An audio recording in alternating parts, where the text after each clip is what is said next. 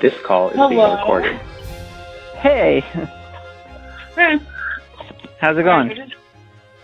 I just took a bite of my wrap. Sorry. Oh, that's okay. It sounds like it. Alright. No? Do you need me to let you go so you can finish? No. What kind of wrap is it? I'm just going to pop it in the fridge. Let me grab a drink for this.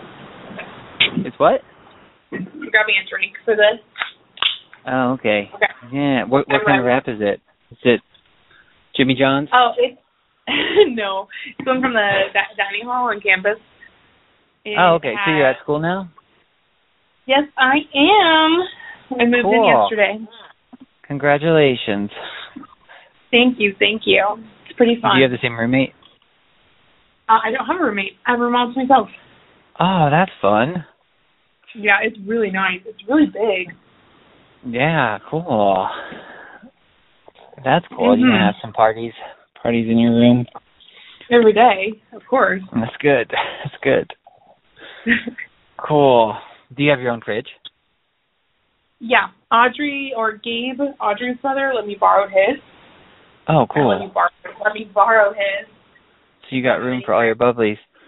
Oh, no, I might have to Yeah. start my car and drive away. There's a shirtless guy walking towards me. Oh, no. No. He's looking right at me. Look away. Look away. Run, Ethan, run. I don't know. He's getting closer and closer. Oh, I think he's walking by. He definitely has something sticking out of the back of his pants. I don't know what that is. That's wait, he's scary. turning around. Yeah, I'm blocking my car.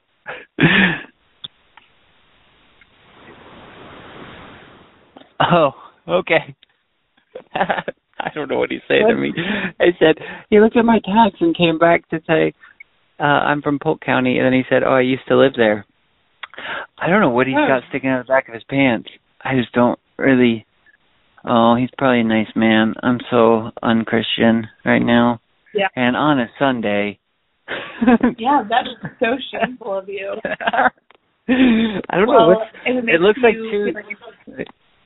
What? Sorry? Huh? I was going to say, if it makes you feel any better, instead of going to church this morning, I just watched Hell's Kitchen. So. Oh, that's nice. Yeah. Well, I went to church. At least I went to church, you know. You did do that. I'm proud. Yep, I did that. Did that whole church thing. Did my daily dues as a Christian. Yep. Check mark. Done. Good. Well, okay. So, I got my Bible. I don't know if I'll need it because you can probably carry this podcast, right? Definitely not, but we'll see. So we're going to talk about trees. Did you want to talk about something else, or did you want to try to do that? We can do that. That is fun. Is there something else on your mind besides Hell's Kitchen? No. Okay. Nope. This one of my coworkers came into my room today. She's giving me, I don't know what it is, something for headaches, because I had a really bad headache all day. No matter how Wait, she gave you what? She gave me something for headaches. I don't remember what it was called. You don't know what it was, you just took it. Yeah. That's always smart. That's a good thing to do in college. Someone I just met, yeah. Yeah. That's the college experience. Someone hands you a pill, you just take it. Ask questions later. Yeah, I didn't even look at it. She was just saying this to me, and I was like, okay, all right. But it's a little pill. But you sure feel a lot better now. It's good. This Walmart is didn't weird. really work. Now there's somebody cruising by in a little electric wheelchair with two flags sticking out of the back. I think one of them might be a Georgia flag, or maybe that's a Florida Gators flag. I don't know, but she's got some speed right now. This is an interesting day out here in the Walmart parking lot. She's really cruising. It's kind of funny. Which Walmart parking lot? Sorry. What? Which Walmart parking lot? Take a guess. Are you at the Treasury Drive? Of course. Yeah. Yeah, because it's so sketchy here. Because everybody drives over here from Polk County. As you can tell, my tags also say Polk County. I really love Polk County, but they sure are some weirdos. Yeah. I don't know. Anyway, she came into my room to give me a pill, and she looked around for a second and just kind of looked at me. She's like, "Are you religious?" And I was like, "Yeah." Well, technically, I was like, "I guess." I said, "I'm a Christian." She said, "Oh, okay." Because earlier today she offered me weed. I just politely declined. She asked you what? She asked me if I wanted to smoke with her. Oh, she asked if I wanted to smoke. Okay. Yeah. I was like, no, I'm good, thank you. And then she came in and she saw I don't know. The only books I have is 3 Bibles, The Great Divorce, Mere Christianity. No, 4 Bibles, and then I have Philippians and Ephesians, book of Philippians and Ephesians on my wall, and that's what she looked at, and she slowly turned to me, and I was like, I feel like you're mad. So I'm assuming she's probably not religious then, I guess? No. Okay. Yeah. Oh, speaking of, I went by McKay's and I found 3 more books for you that I can give to you next time I see you. C.S. Lewis books. Oh, so really? I can't remember which all they were. One was Miracles. I can't remember the other 2, but they weren't the ones you had though, because you have Mere Christianity and Great Divorce. But yeah, so there were 2 other ones besides that, but I don't know. Yep. Okay, cool. So she asked you this question after you took the pill? Yeah. Oh, okay. It was literally medication. It was something for headache. Yeah, I'm sure it was. I don't know. But yeah. Actually, I'm just kidding. But I do. There is one of my other coworkers in my hall. His name is Abel, and he's named after Abel. Oh, that's neat. Cool. I've never met. I've asked him. I was like, "Is that some Cain name?" And he was like, "Yeah." I said, "I've never met anyone named after Cain or Abel." I said, "Probably shouldn't be Cain," but he just laughed. Yeah. So is he Christian or religious or? I don't. I'm assuming so. I don't know. I really don't know. Huh. I think my floor is a good mix. You said there's a good mix there? I think so, because this other girl was wearing a shirt that said God is good or something. It was and then there's another guy who I think is, if not Christian and conservative, because he's in the student military thing, and I talked to him and you can just tell, he's just polite and not that other people aren't polite, but how he talks and how he carries himself, and so I think he's probably Christian or something, or at least more on the conservative side. And so I think it's probably a good respectful mixture of people and differing beliefs. Oh, okay. Which is good, because I saw someone who he was my friend's roommate last year, and he was I don't know, I'm not clicking with any of these people because we don't believe the same thing. Which is I understand, because when you don't, or when you have conservative views, people kind of hate you for no reason besides that. Yeah. So I was well, I don't, I don't know what to tell you. Is it just you just gotta keep going if you don't want the job anymore, and then quit? Those are your options. Yeah. But anyway, let's talk about trees. Okay. All right. So, which one do you want to start with? You want to start with the fig tree or no? Sure, we can do that. Okay. Do you remember what that one is? No. What, you don't really? Oh, man. No, okay. Wait, let me see if No, I don't remember. We're talking about what they symbolize. So, okay. Right. The best to the way I understand it, and I could be wrong, but I just going through that verse. I think I mentioned that to you last time. The verse in 1 Samuel where it says man God does not see as man sees, for man looks at the outward appearance, but God looks at the heart. So you're trying to look at like the heart, or like character or nature, or whatever you want to call it, the spirit of the kind of like essence of it, or whatever. I don't know. So anyways, the fig tree, to me, it's like a lot of people I think say it's a symbolic of Israel, and I think that's true, but I think it's more symbolic of like a tree of repentance. And the fruit of the fig tree, like the fig, is repentance. Like the tree is, I guess, could be Israel or could be just any person. Like it could be a person, but the fruit of the fig is actually like the fruit of repentance. Like where John the Baptist tells the Pharisees, like, bear fruits worthy of repentance. Yeah. Okay. So, yeah. So the reason that I kind of came to that, there's a passage in Luke that I really like, because Luke, like, he's going through and he's talking, and like all of it, everything he's saying is about repentance. It's Luke 13, and he's talking about, my title of it, it says above 13, it says repent or perish. So, it says Luke verse 5, it says, I tell you all, unless you repent, you will all likewise perish.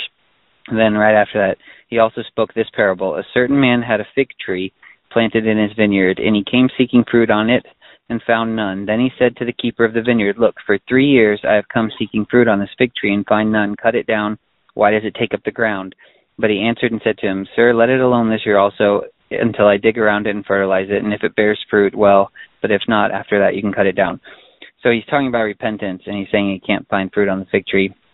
So if you go like back to Genesis, which is like the first time it mentions the fig tree, is actually in the Garden of Eden, and it's when they sin, and it says they cover themselves with the fig leaves, and then God goes to Adam, and he's like looking for Adam, and he just finds Adam and Eve like covered in fig leaves without any fruit, and it's the same like image of Jesus going to Israel later, and where he goes and curses the fig tree, and he goes to the fig tree, and it's like it says, I think in one of the Gospels it says it has leaves on it, but he doesn't find fruit on it. So it's like in Job, I can't remember what verse, but it says in Job that Adam tries to hide his iniquity. Like it says he hides his iniquity in his bosom, so he's like hiding behind the fig leaves. So it's kind of, remember, like when we were in Greece, like they looked like hands. Do you remember that? Yeah. Yeah, like the fig leaves actually are like 5-fingered kind of hands or whatever. So it's kind of like, I don't know, it's kind of like he went and found this, Adam and Eve, they were covered in fig leaves, so they looked like, literally like fig trees that had leaves but didn't have any fruit, like any of that fruit of repentance. So that's how I see it, at least. Yeah, the fig that makes sense. Is that. Yeah, and it seems to like, it's one of those things, like, I feel like any symbolism is like that too, though. If you take it and you try to put it in there, like, it doesn't always fit, and I don't know that it should always fit, but you can, like, I don't think it's necessarily an analogy, like, I don't think you can be like, oh, the fig tree always means this, or it always works this way. Like, every time you see fig tree, it means repentance and only repentance. Like, I think it can mean repentance, but maybe it could mean something else too. I don't really know. I just don't want to limit it to that, Right, yeah. Yeah. So, but it's kind of cool because, like, then you have the passage in, what is it, Jeremiah? I don't know if you're there yet, but the basket of the figs, 2 baskets of figs. Did you get there yet? I don't Probably think not. so. Yeah. No. Because you've been busy moving anyway, but they,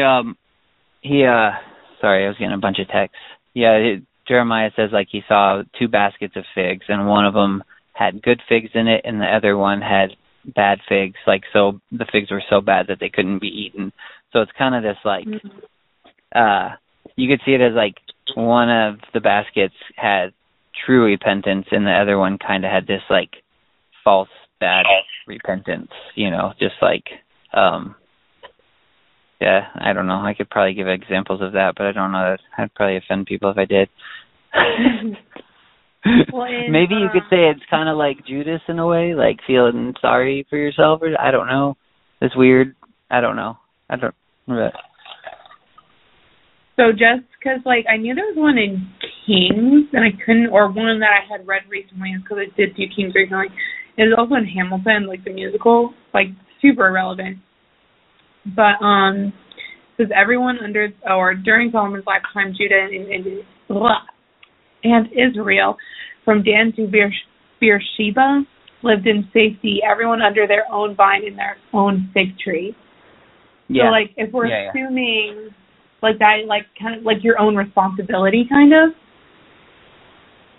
Yeah, I like guess you could look at it that way. Yeah. I think it's meant in that passage just, like, kind of trying to show that everybody's going to be living in kind of their own, their life is going to be very fruitful, and they're going to be kind of in their own garden that's producing fruit, and you'll have enough to invite people under it. But you could still see it that way, though, as, like, because you wouldn't have that without actually your fruit.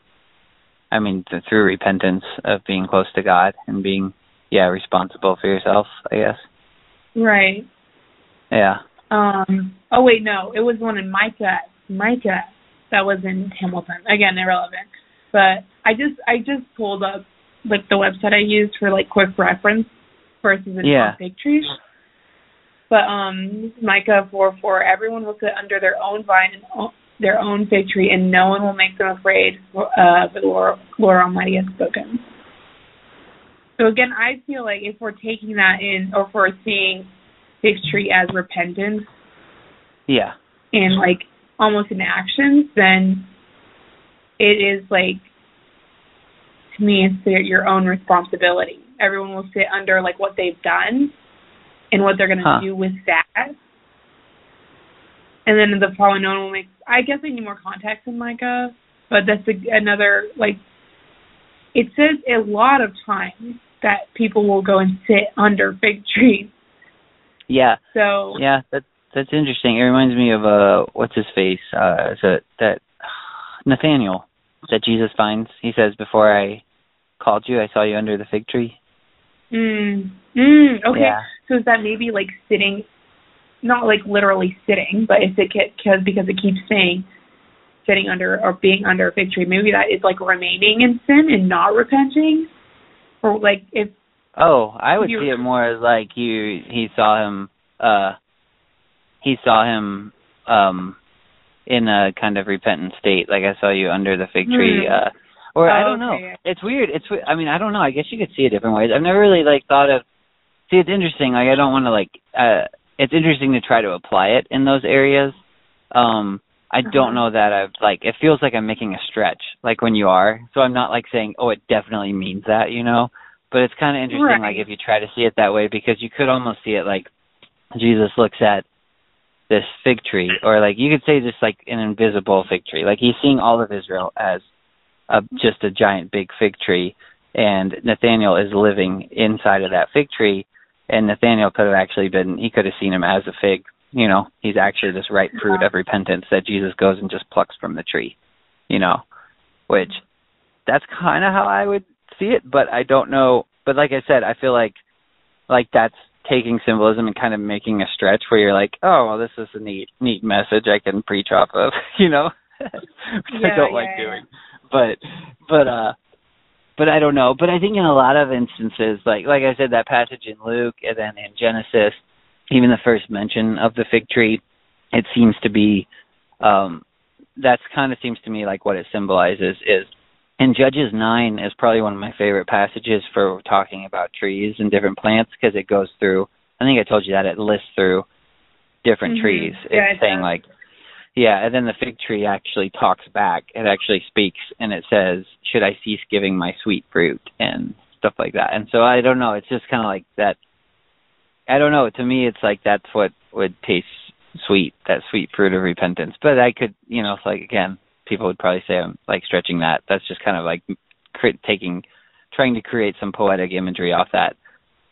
But I basically kind of base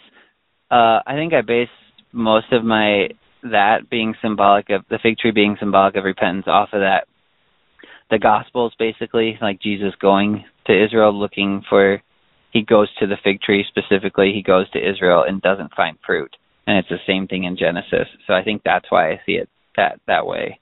And that really that passage in Luke too, I think is pretty clear that he's specifically talking about repentance, and then says, I come to this tree over and over and I can't find fruit on it. Like, I can't find this fruit of repentance. So I don't know. But yeah, it's just fun to, like, I don't know, once you kind of see that, so yeah, like you're doing now, plug it into like everywhere you can and just see how it reads like that, you know? Like sitting under my own vine and my own fig tree. Or then the other one I like too is, do you remember Hezekiah? Have you read that story yet? Hezekiah? With the king of Assyria, and he comes to King Hezekiah. It's in the book of Kings, and it's in Isaiah. Have you read Isaiah? Yeah. So it's about in the middle of Isaiah, like where it stops the whole poetry thing and it gives a story. Oh, okay. Well, I've read a couple earlier this year. But anyway. You what? I read Isaiah like at the beginning of this year. Oh yeah. It might come back to it. So like he's basically it's Hezekiah, and then the king of Assyria comes, and he comes to attack Jerusalem, and he keeps saying like, who's this God you trust in? Like Hezekiah is trying to make you trust in this God. I've already destroyed all these other nations. Their God didn't protect them, blah, blah, blah. So it goes through this whole thing. And then Hezekiah basically like goes to the altar and pours out his heart to God. It's like crying out for help and mercy and everything. And God delivers him. And then like at the end of that passage, it talks about Hezekiah being sick. I think it says through that. Like it's really kind of interesting because you could almost see that king of Assyria almost being his sickness at the same time, because it says in those days that as king of Assyria was attacking Jerusalem, it says in those same days Hezekiah was sick and near death. And it's weird, like at that very end part, it seems to kind of like sort of mingle the two stories together or something, to where you could kind of, I don't think they're the same thing. Like I don't think the king of Assyria was his sickness, but you could kind of see it as an analogous for it or whatever.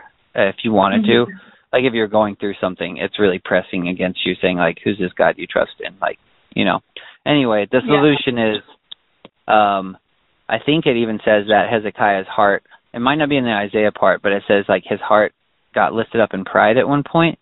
And then Isaiah's solution is like, take a lump of figs and apply it to your sore, basically to your wound or your boil, whatever it says. So like if you just apply the symbolism there, it's just kind of neat. Like take this like fruit of repentance and just apply it to that open wound you have. Like just keep applying repentance to it and wait for it to heal. Which, you know, I don't know. It's weird because like every time I try to apply it in weird scenarios like that, I feel like I'm stretching the scripture or something, you know. But I don't know. Yeah. It just kind of creates different imagery, I guess.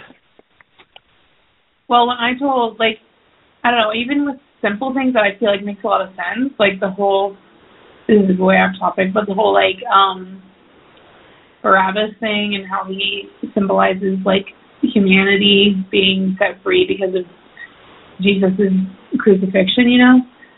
I was like talking about that to my mom. She's like, I've never made that connection. And I was like, what? And so then made me like, well, maybe that's not true, you know? And like that, it was just, What did they say exactly? Sorry. What did they say? She said that she never made that connection, and it's just representational of the Jews' like hatred for Jesus. She was like, yeah, but this, and so I don't know. Even with things that I feel like make a lot of sense, people still will think are like a huge stretch, you know? Yeah. No. Yeah. It's kind of weird because it's like you can. I feel like God, when he writes the scriptures or, you know, writes them through people, and he picks people out in history to put in his scriptures, I feel like he picks people that he can use almost as archetypes. Do you know what that is? Or archetype? Yeah, archetype. An archetype is like the highest ideal of a certain thing, I guess, is the best way to describe it. So like if you had I can't remember all of them. There's like a list of them. Like I think there's like a list that someone gave at one point, but there's like, you know, the sage could be one, like this high or like the king, you know, is another one or something. So like these, you hit this peak moment or like this highest point of like, this is the perfect manifestation of what like our description of a king should be or something. Like King Arthur maybe could be kind of an archetype for that or something. I don't know.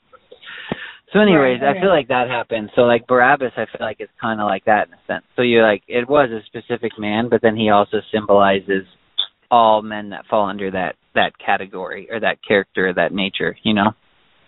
Yeah, Does that make sense? Which almost all men, because Yeah. well, yeah, except for like specifically like murder and Yeah. being a thief. So like Adam. But it's both men.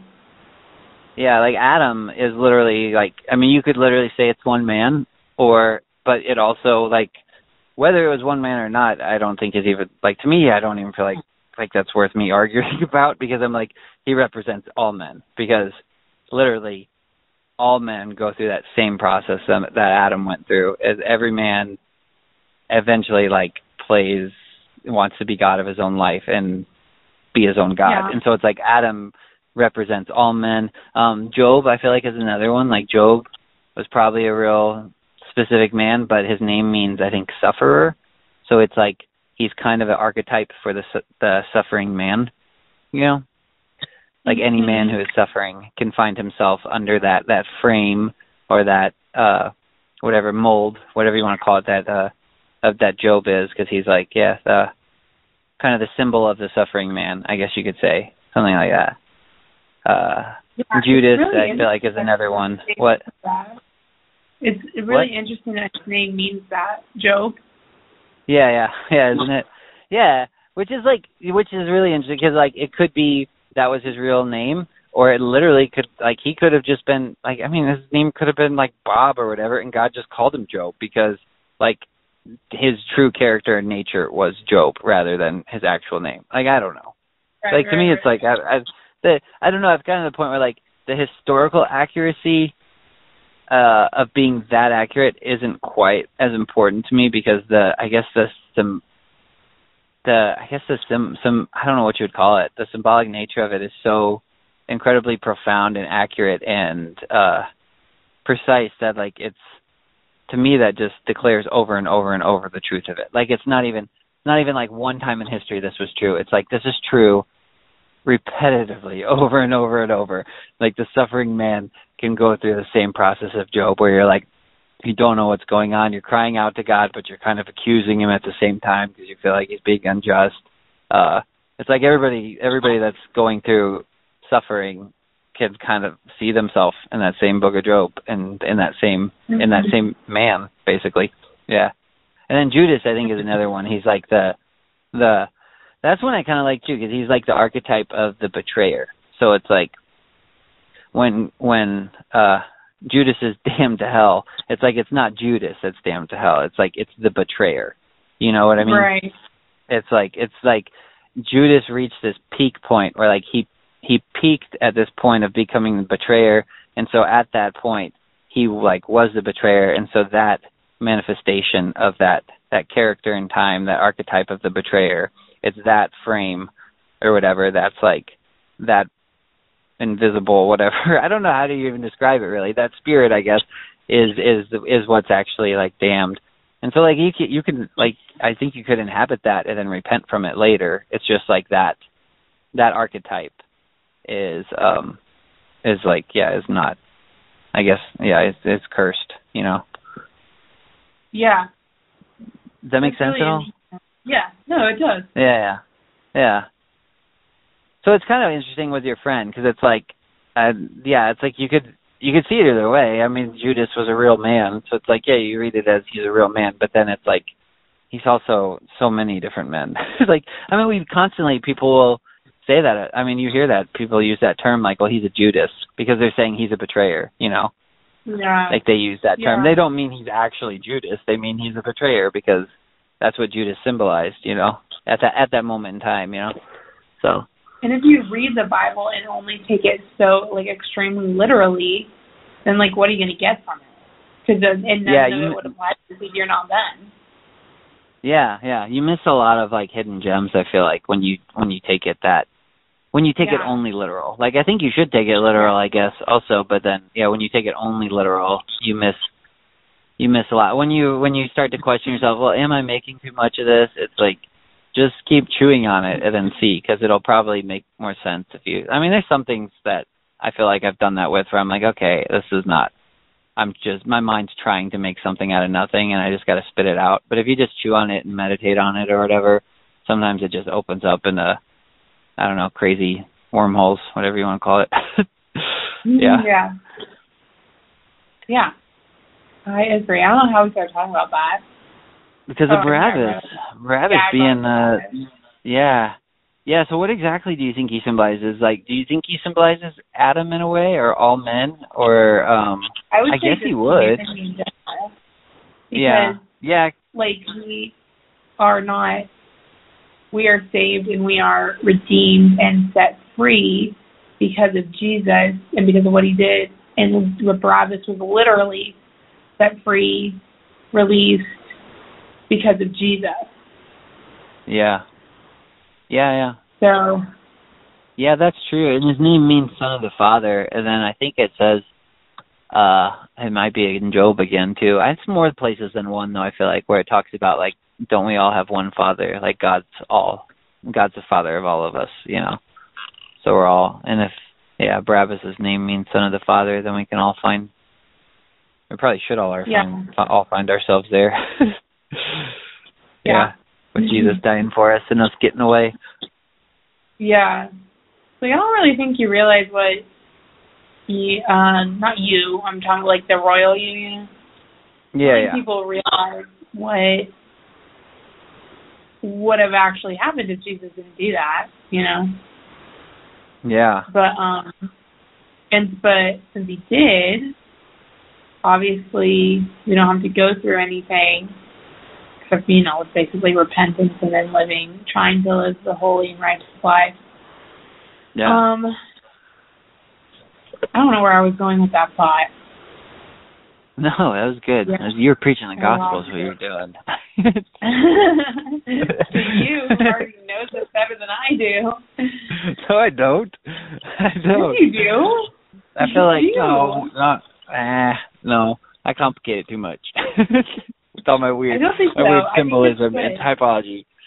Yeah. So anyway, what's another tree though? We should get back to that. What is it? Palm trees. Oh yeah, I forgot about that. That one I like so much. Your insight on that. Okay, so I told my mom that she was not impressed. Yeah, probably not. Yeah, it seems like people sometimes just don't want to hear it. Sometimes it involves thinking, and I don't know. Yeah, she was like, "Oh, okay," and I was like, "Okay." I feel like your mom would have the same reaction, where she just be like, "I don't know, maybe she'd like it. I don't know." It's one of those things too, though. I feel like if it came from a different person, it might register differently, you know? Like, yeah. Like if your mom heard it from a friend, it'd probably register differently. Yeah, no, that's definitely true. That is definitely 100,000% true. Yeah, and if my mom heard it from someone else, or even if she heard it from me, but it was in like the right setting, she'd probably hear it better. But it was like, you know, maybe if it was like, if I just said it if it was like the wrong setting, she might just think I'm talking about something crazy and weird again, you know? Because I do that a lot. She'd be like, whoa. Oh, and she read it in the book. Yeah, but I'm usually talking about something kind of off the wall, so she's like, yeah, just tune him out, because he's probably talking about something heretical again. Yeah. Yeah. Okay. But anyways, so that one, okay, I guess we'll get back to that. So that one, I guess, I wish there was more, I don't know if there's more references. I don't know. I thought I might have put them in my book with that picture of Tamar, but that's one of the, I really like that picture. That's the one that's the picture I like the most, is the story of Tamar. I know in that psalm, I can't remember what psalm it is. I'll try to find it real quick, though, just so you can give a reference. But the psalm is probably the best, or I feel like most clearest description of the palm tree, where it says it's a symbol of like righteousness, or standing upright, or standing righteous, you know. Do you remember what it was? Oh, here it is. Psalm 93, verse 12. The righteous shall flourish like a palm tree. He shall grow like a cedar in Lebanon. Those who are planted in the house of the Lord shall flourish in the courts of our God. They shall still bear fruit in old age. They shall be fresh and flourishing, to declare that the Lord is upright. He is my rock, and there is no unrighteousness in him. And so, and I think in Song of Solomon it says your stature is like a palm tree and your breasts are like its clusters. Of course, gotta add that. Of course. Yeah, the coconuts. Of course. But the one, Tamar though. Tamar is like, her name means palm tree, so I always like that. And then she does something very scandalous with the whole tricking Judah, her father-in-law, into sleeping with her. But then at the end of the story, he says she is more righteous than I. And so I always kind of like that. Like, her name means palm tree, and then he looks at her and he says she is more righteous than I am. So it's kind of the symbol of righteousness. Yeah, but then you pointed out, you should tell this part, the whatever in the gospel. Yeah, that was good. Yeah, that's what my mom was like poo-pooed on, but that's okay. Yeah. Well, I think you're like really way more accurate. Like, I don't think it's one of those weird, like we were doing with the fig tree, where it's like, let's just see how it applies here. Like, I think when you actually apply it there, like, it makes a lot of sense. I don't know. I don't think it's like stretching it at all. Anyway, go ahead. Sorry. Yeah. Well, when Jesus arrived at the city, shortly before his crucifixion, they praised him. They were assuming he was going to save them from the Romans. That they praised him with palm fronds. So, in knowing that palm trees and resemble, or not resemble. What's the word? Represent righteousness. That only makes sense because he would be the only righteous one to ever be. So, or ever walk the earth. So, and it would. If you say that's like a stretch, then but it's too coincidental at that point, because why? Like, that seems weird. They didn't. Yeah. Praise him in any other way, but it was palm fronds. Like, that just seems too specific. Yeah, it's palm trees. Yeah, I thought so too. And it kind of like, I like the picture. Like, if you imagine in your head, like, it kind of, like, just imagine you're kind of looking from like far away or something. Like, it could almost look like these palm trees are like bowing down. Like, these leaves are just kind of falling to the ground, and Jesus is walking over them. Like, and he's like, you're more righteous than I. You're the righteous one. Here's my righteousness. Yeah. Here's my righteousness laid before you. I just like that a lot. And the other part I like too. Here's the other reason I think like it's not. That I think it's really good, and like I think you're really accurate with it too. Is that I can't remember which gospel I was reading, but it said that another thing they lay down is their robes, and I think like multiple times. I know. At least I know it's another. I quote Job a lot. It's another part in Job where he says, "I put on righteousness and it clothed me." So like you're wearing righteousness as a robe. So like I think there's maybe a part in Isaiah too of wearing it like a robe, and so they also throw their robes down too. So it's like, they are like laying their righteousness before him. Yeah. That's really cool. I like that one a lot. Yeah, that one I feel like would be the easiest to initially understand because of that correlation. But my mom was not amused. I texted it to Luke. Let me see what he said. Hold on. I don't know if he was necessarily amused because it was texting, so I didn't get his like actual reaction. Sorry, I have to scroll up a little bit. Well, I really hope our moms don't think we were talking bad about them, because that's not what I was doing at all. I was more talking bad about myself. That I'm always saying, I'm always saying new things. So it's like, it's not always received that well, because I feel like I don't formulate these ideas very well either, and I just kind of throw them out there, kind of scattered, and so they're not very. I don't know, probably not. I think it's also like. No, never mind. I don't want to say that because it's going to sound mean, so I'm not going to say it. But anyway, I texted Luke, and he said, dang, where is that connection made? I'd love to see that. I've never thought about that before. And I said, the connection was, like, made in my head. Like, there is no, like, it doesn't say anything about that in the Bible about, like, that's specifically why they use palm fronds and, like, No. You know? Yeah, it doesn't exactly. But, I heard this term that was really cool. It stuck with me a lot. But I think, it's one of those things I was thinking about. And I'm like, man, I feel like people could really pervert the idea if you take it too far and don't. But it's called, I guess it's a Jewish term that they have called stringing pearls. And it's like where you take one scripture and it's like, it's kind of a pearl. And so you put it on the necklace and then you get another scripture and you put it on the necklace. And you're kind of like weaving all these verses together and it's making sense, Yeah. And so I kind of like that. And I feel like that's kind of what you're doing is it's kind of weaving these. So you have palm tree here with Tamar. And he's saying she's more righteous than I. So like because her name means palm tree. So you're like, well, why does that even relate to what he says? Well, it's like he gives a description of her heart. Like God does not see as man sees, but God looks at the heart. And so Judah says of her, she's more righteous than I. He's giving a description of her character and her nature. And so it's like, yeah, so it's like, that's why that makes sense. And then you got the Psalms verse, and then, I don't know. I feel like that idea could maybe be taken the wrong way, though, where people are just tying a bunch of scriptures together that they want to make something of. I don't know, but I still like the idea and the idea of that whole stringing pearls or whatever. I don't know. It's kind of neat. No, yeah, I like that too. But, I think it's a good way to view it and a simple way to explain it.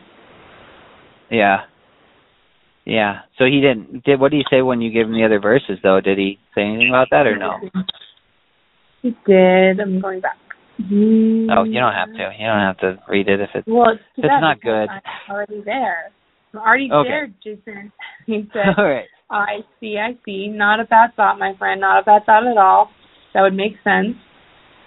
And then we talked about Jesus weeping in Jerusalem.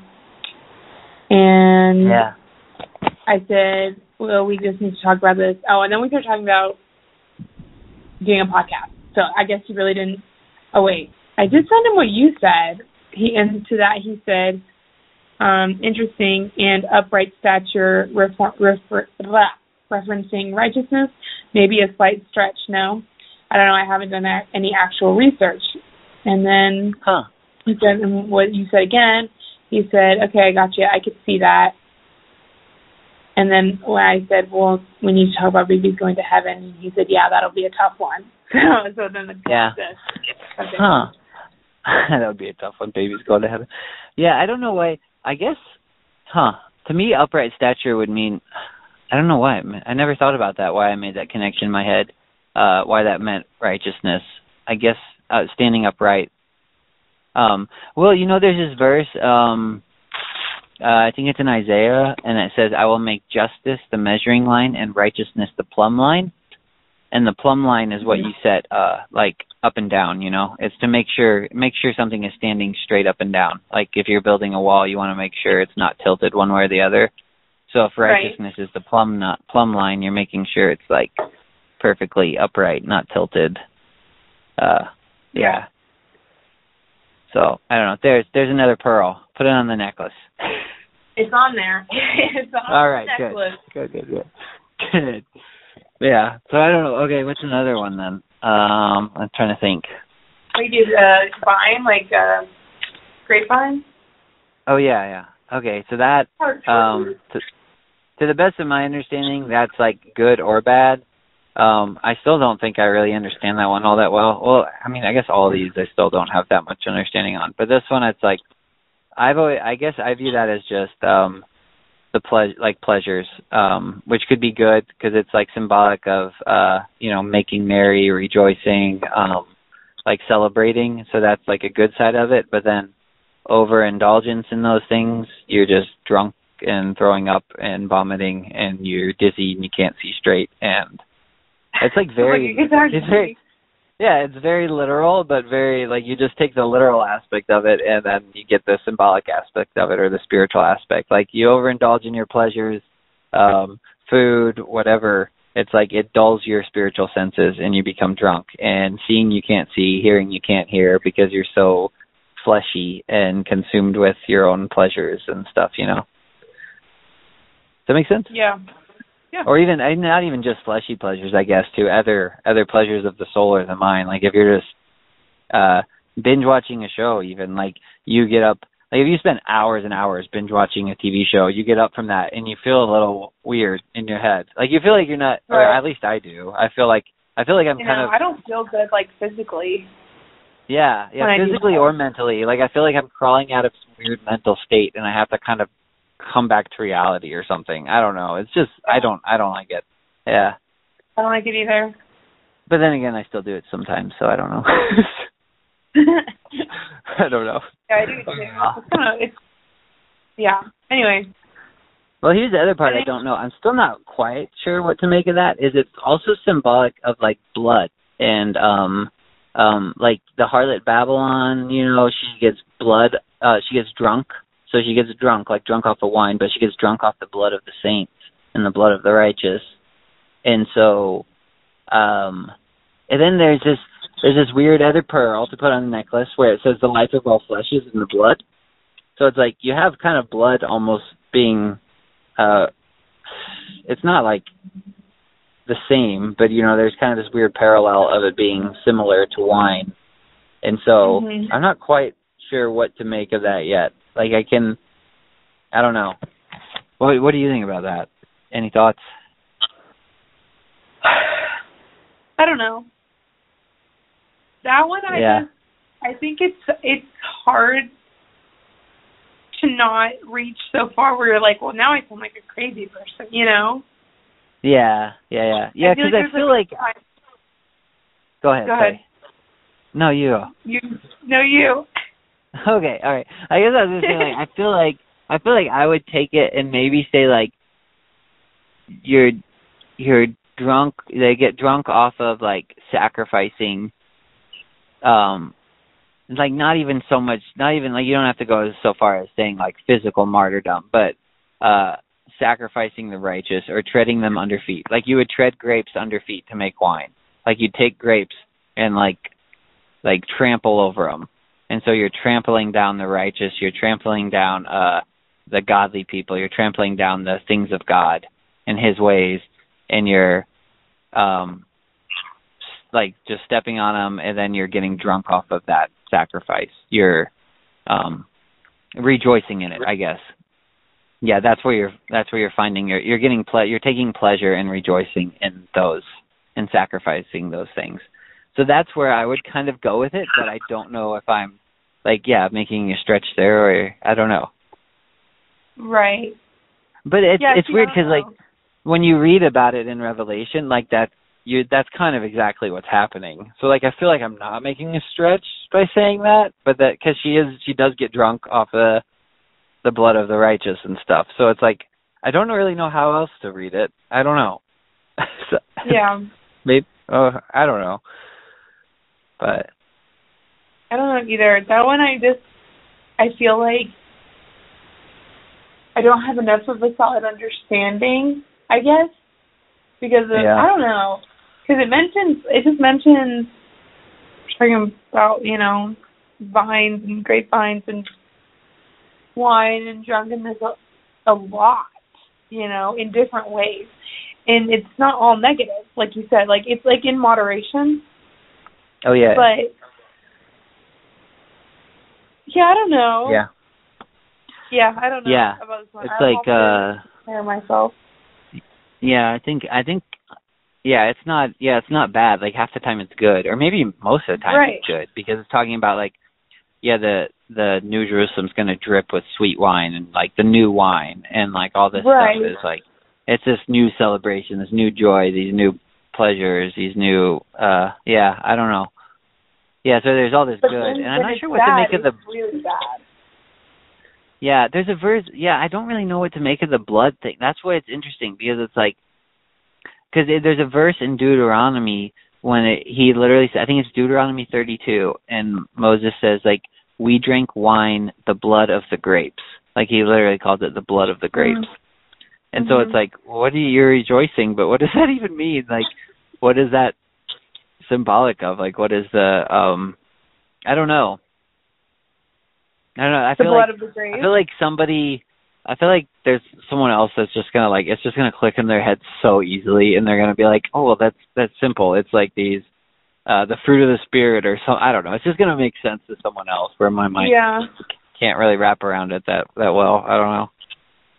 Well, I would understand that verse specifically as the fruit. I mean, the blood of the grapes is just quite literally being the juice of the fruit. But like, yeah, because like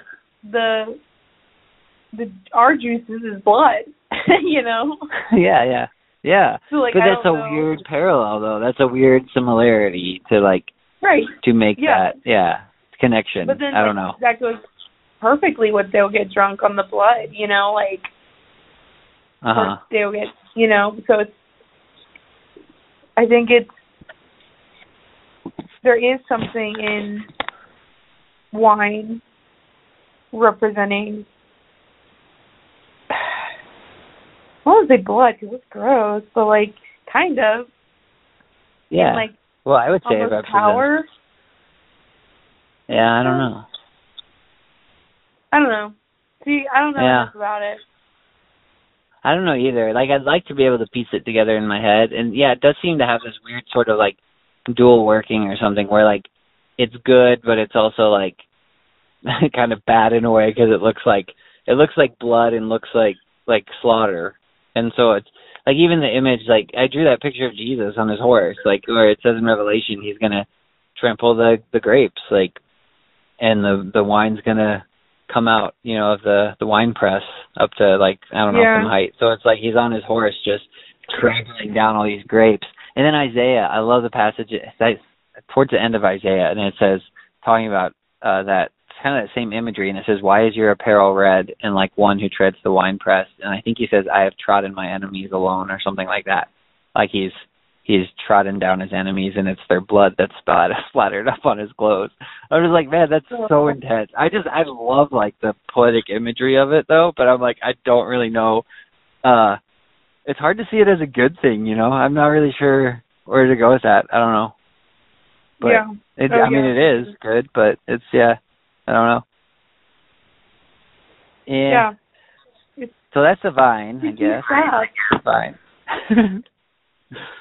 Yeah, what's another one? The only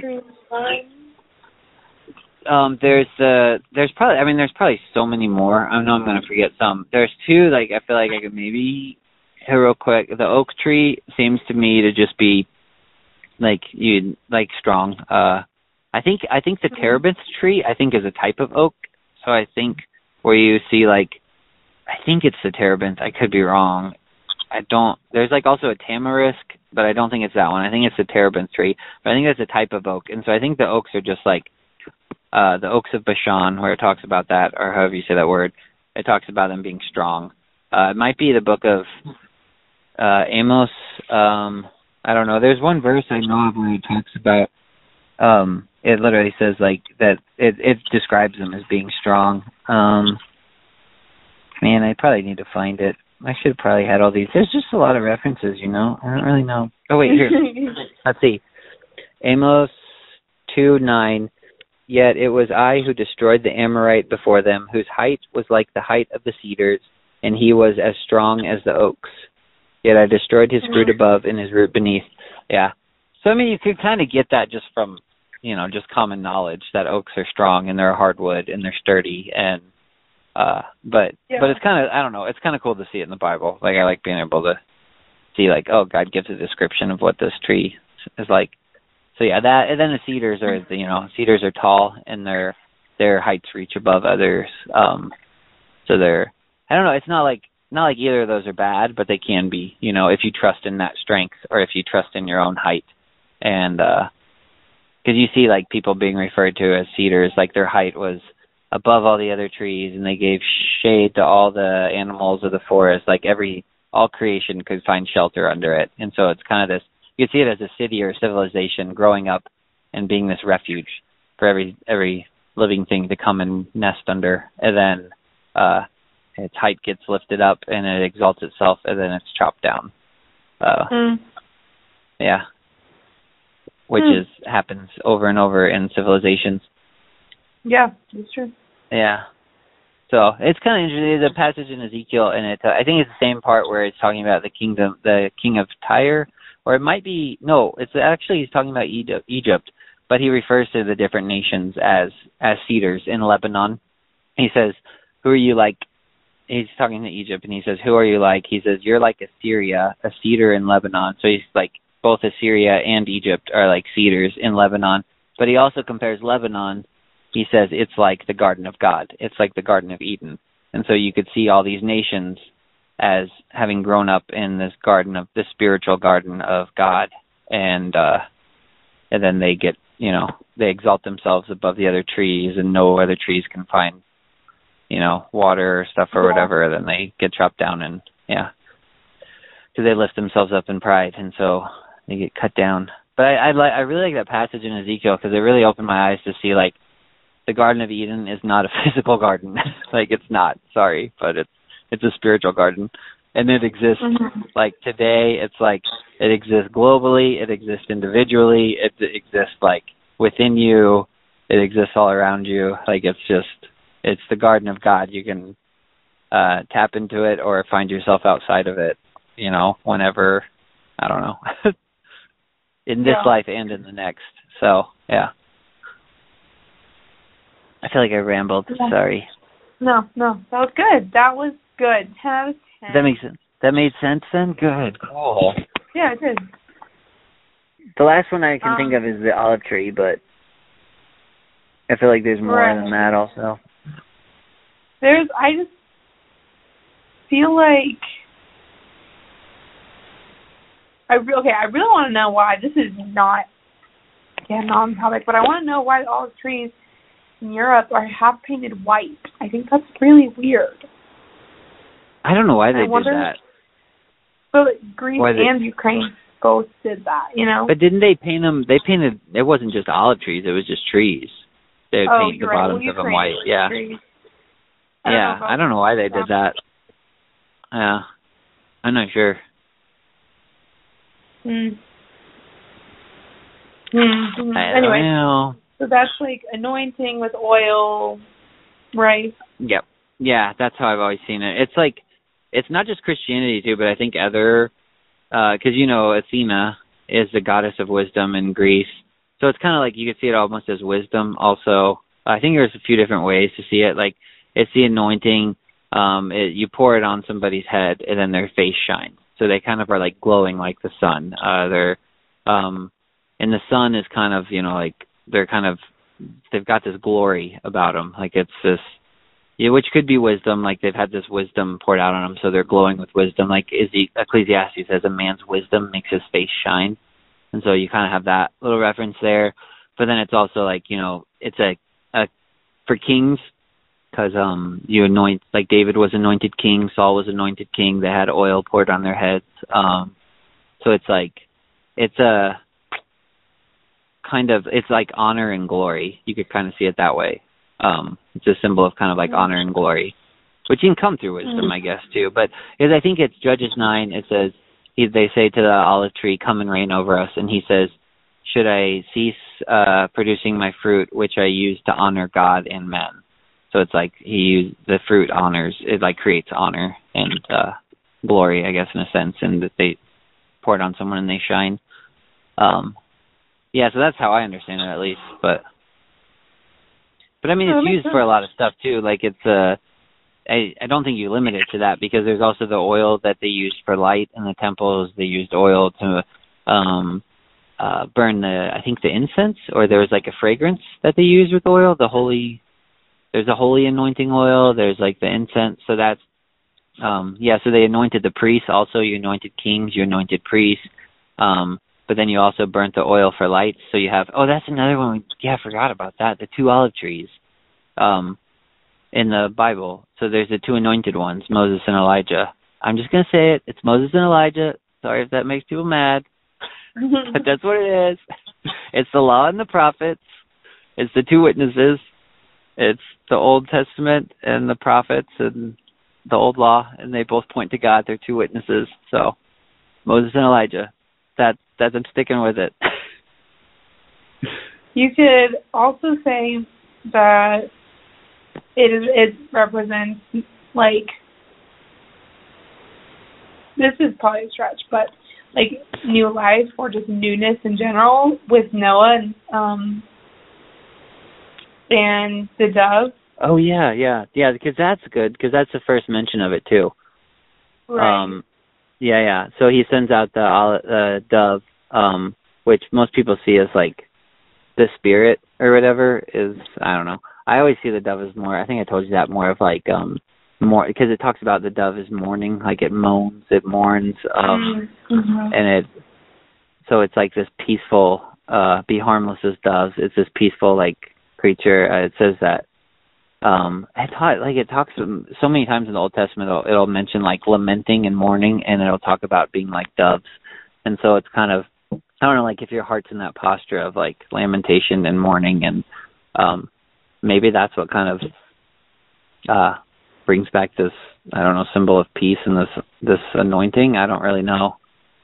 I don't know. But I love that imagery though, that where he sends out the dove and it brings back I think it even says it has olives on it, if I remember right, the freshly plucked olive branch. Yeah, and so it was significant enough to say that instead of just like a leaf or a branch, you know? Yeah. Oh yeah, one other thing I want to say though, I do think that the two olive trees are also Israel and the church. So, because Israel is still living under the old Levitical law of Moses, so that's Moses. They're still living under Moses, and then the church is living under the fulfillment of the prophets, sort of, that Christ came and everything. That John the Baptist was the greatest of all the prophets. You know, he was Elijah who is to come, and he preached Christ, and Christ came. So I think it's both. Like it's Elijah and it's Moses, but it's also the law and the prophets, like the actual scriptures, and I think it's the Jews or the Israel. It's all of Israel, and it's also the church. I don't know. That's just how I see it, but it could be. Anyway, so I should probably throw that in there so people don't think it's just that the church isn't involved in any way. No, because I do think they're one of the anointed ones, but I don't know what that means for people. Will probably be like, well, what does that mean for that passage in Revelations where the two witnesses prophesy in the streets and then they get killed? And I'm like, well, work that out in your own head. That probably means you're going to get martyred. So that's what I would say. But, yeah, so, that's what I think. But and like throughout Exodus, it says like several times, and olive oil for the light. I think what you said earlier about it, like having a correlation with light, has weight to it, because I think it's like 3 or 4 times, like in almost the same chapter, and like I don't know, one of the later chapters of Exodus, like olive oil for the light, olive oil for the light, olive oil for the light, and it's like, oh my God, okay, we get it. So that reminds me actually of another tree too, but yeah, that's a really good. I don't know. I like that. I don't know what to do with that about it being the light, like because I think it says in Exodus like you need to bring freshly pressed olives or something for the light. Like it says something like that, like fresh pressed olives. So it's like other than reading that poetically, I don't really know how to take that, because I'm like having me, like the times when I'm pressed, you know, feels like when I'm actually squeezed and pressed is like to read it poetically, it makes sense to me like that, you know. Right. Like that's, God can produce like anointing through that, but I don't, other than that, I'm like, I don't really know exactly. I don't know. Mm-hmm. But how would you take that with the for the light? I don't, besides the fact that it's oil, so it just naturally shines. Yeah. I think, but I think it's, I don't know. It's weird, because it's interesting reading, you know, that part in Romans too. It talks about the 2 olive trees. That's another place where, if people want to ask like who the 2 witnesses are, it's like I think it's Romans 11. It talks about Israel is the natural olive tree, and the church is the wild olive tree that gets grafted into the natural one. So it's like there's 2 olive trees right there, and it talks about that they take their fatness, and that they take the oil, basically the fatness of the olive tree comes from like the root, comes from Christ. I don't know, just another scripture thrown there. I'm not sure what to make of it, but it's kind of neat imagery, I guess. Again, I don't know, but yeah, it's kind of, I don't know if it'd be wisdom also, as like, it lightens your eye, I guess. I don't know, I'm not really sure. The fear of God brings enlightenment. I don't know. It's like in Numbers, you know, it's so many freaking times, you know? Yeah. And Yeah. as an offering. And so it's like it has like physical value too. Yeah. So it has like, I feel like it's so versatile that I can't figure out what it actually, you know?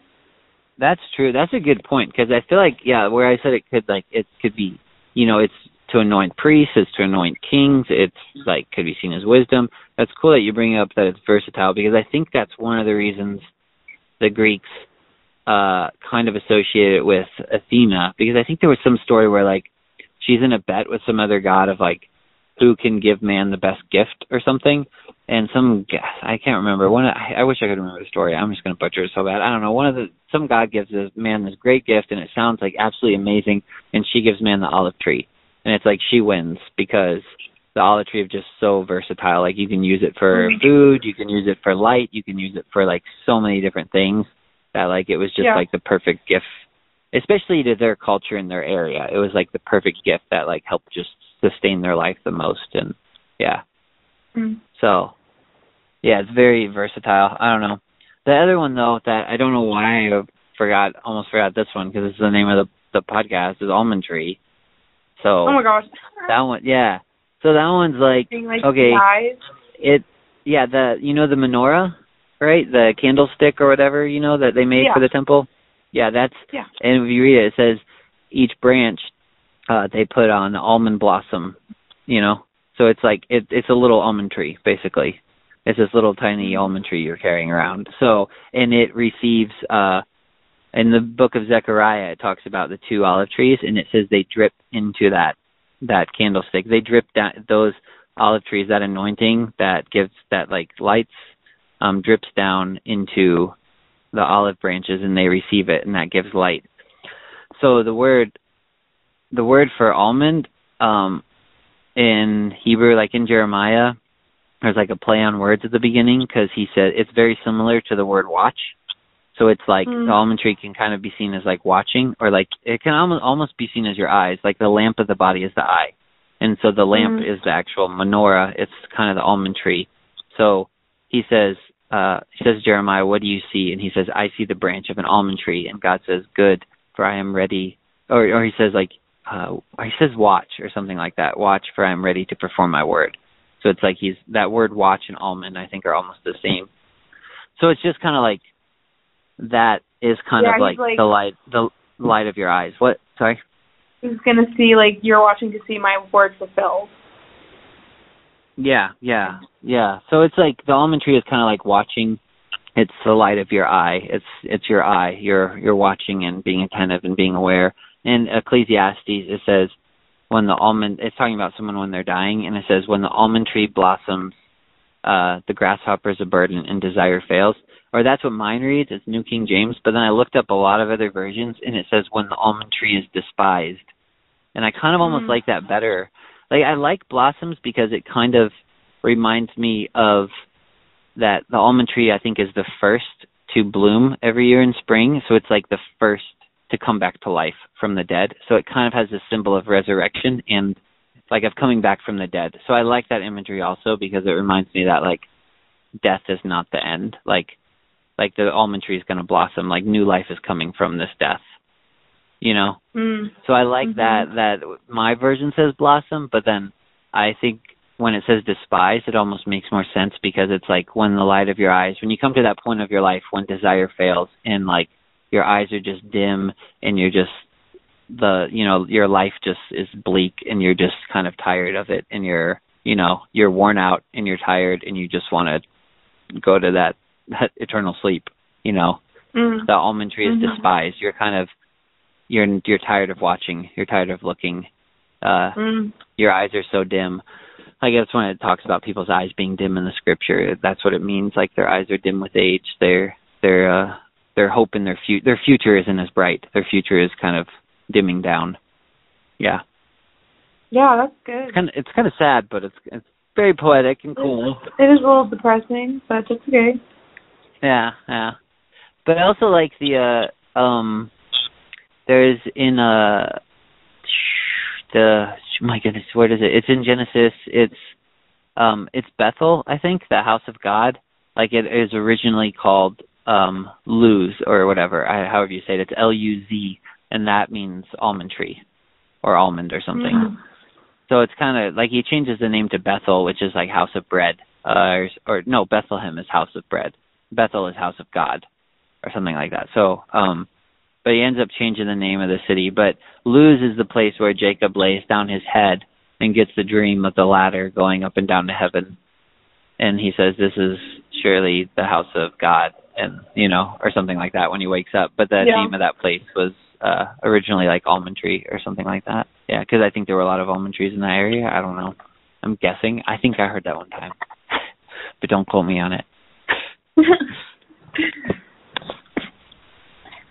So anyway, that's kind of when I first kind of took that almond tree name, or well, I don't took it, but you know, like was thinking about it a lot, or I literally just kept like picturing it over and over in my head, and there's just like this weird thing where it was just constantly like on repetition in my mind. I couldn't stop thinking about it, even if I tried, and it was right after like Verona died, and so but then I saw it as kind of like it was kind of I kept seeing it as like the dual thing of just like of death and life, like death and resurrection, both are the same, because it was kind of a symbol of the first thing to bloom in spring after the winter, after all nature kind of dies and goes to sleep.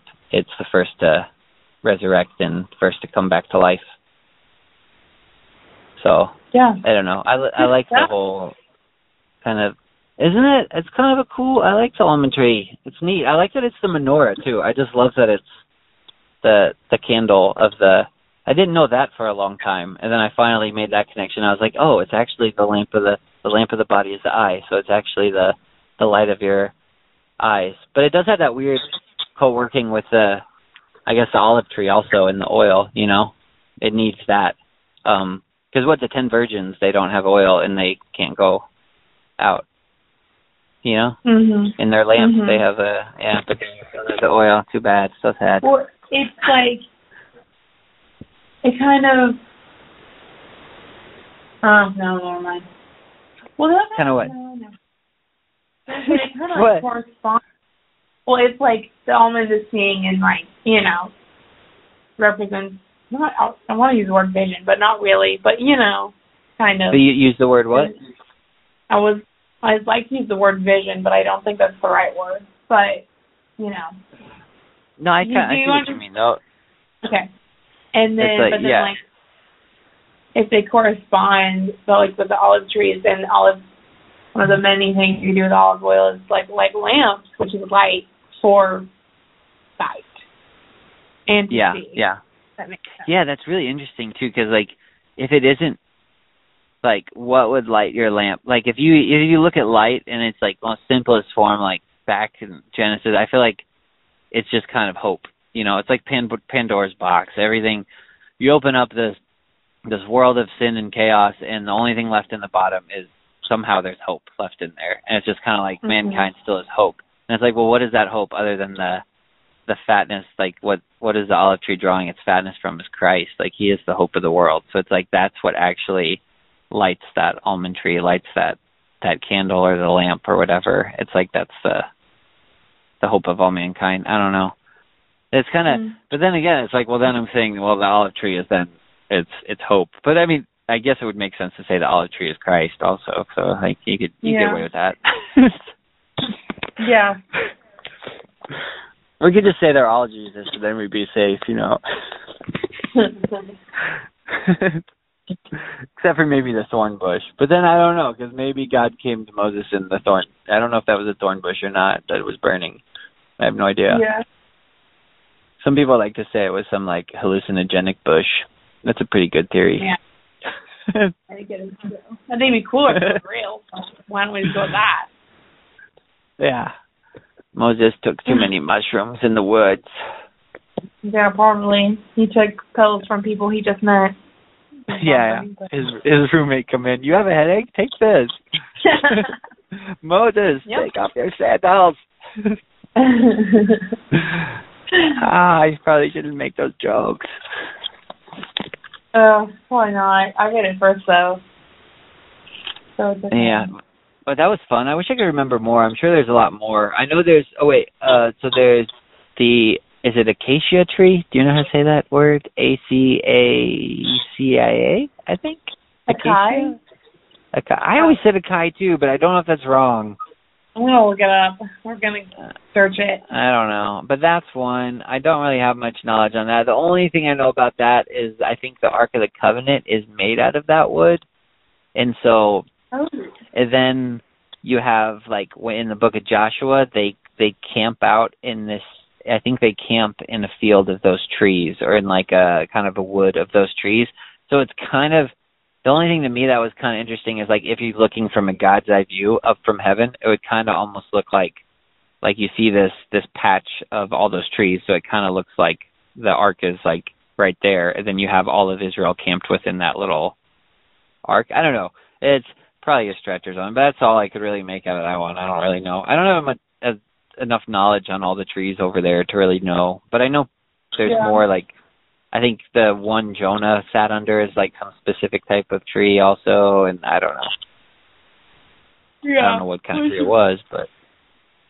And it's pronounced acacia. Acacia? Well, okay. So we were we had to meet in the middle there. I said acacia, you said acai. Right, oh, it's acacia. Oh, it is acacia? Did you hear her? Acacia. Oh, okay. Well, so that works. Acacia. Yeah, so I know that's another one, but I think that one's like supposed to be like, I heard it's like a black or a really dark wood, and it's actually thorny on the outside. So I feel like there's a lot of like, I don't know, like poetic imagery or whatever symbolism in that too. The fact that the Ark is made out of that type of wood, because it is really weird for God to specifically request that wood to. So I'm sure there's a lot in there that I just don't really know yet, but. Someone else is probably like, maybe someone else will listen and be like, I know all of that. You guys are so stupid. Probably. Part of these jokesters. Why? They don't know anything. It's those fools. Those stupid Westerners. Americans. Dummy. Go to your Starbucks. And watch Star Wars. Take your opiates and buy too many houses.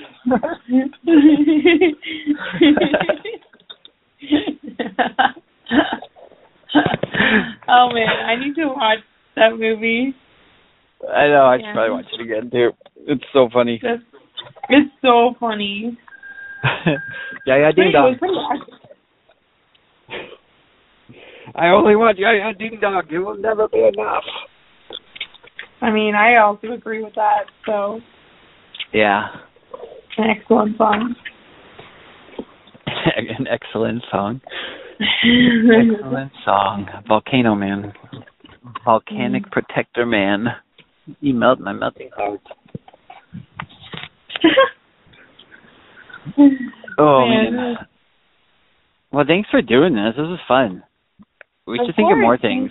Maybe we could try to do animals next time. We could probably find some animals in the Bible, and let's just make up a whole bunch of crap about them. I'm just kidding. Can we? I would love nothing more. We didn't make up any of that stuff. We were stringing pearls. Now we have a pretty little necklace. What?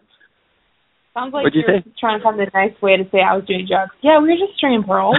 You know? Yeah, I know. Yeah, or it could be worse. It's actually a kind of a bad sexual connotation, but we won't go into that. No. Oh, Jason! Now I know. Hey, I didn't make it up.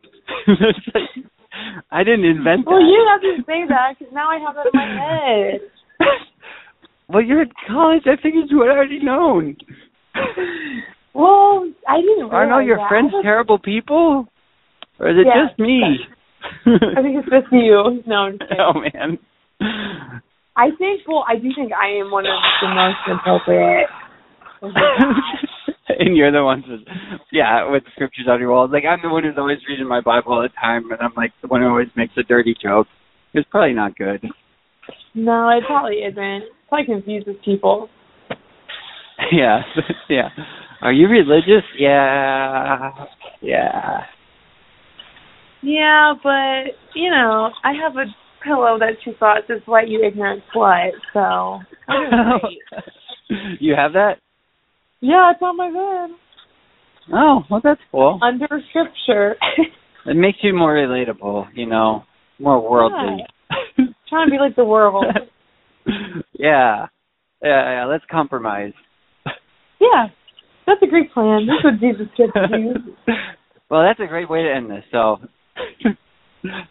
with Perfect. that, yeah, with that, get more pills from your roommate and enjoy college. Yeah, that's my plan. So. All right, sounds great.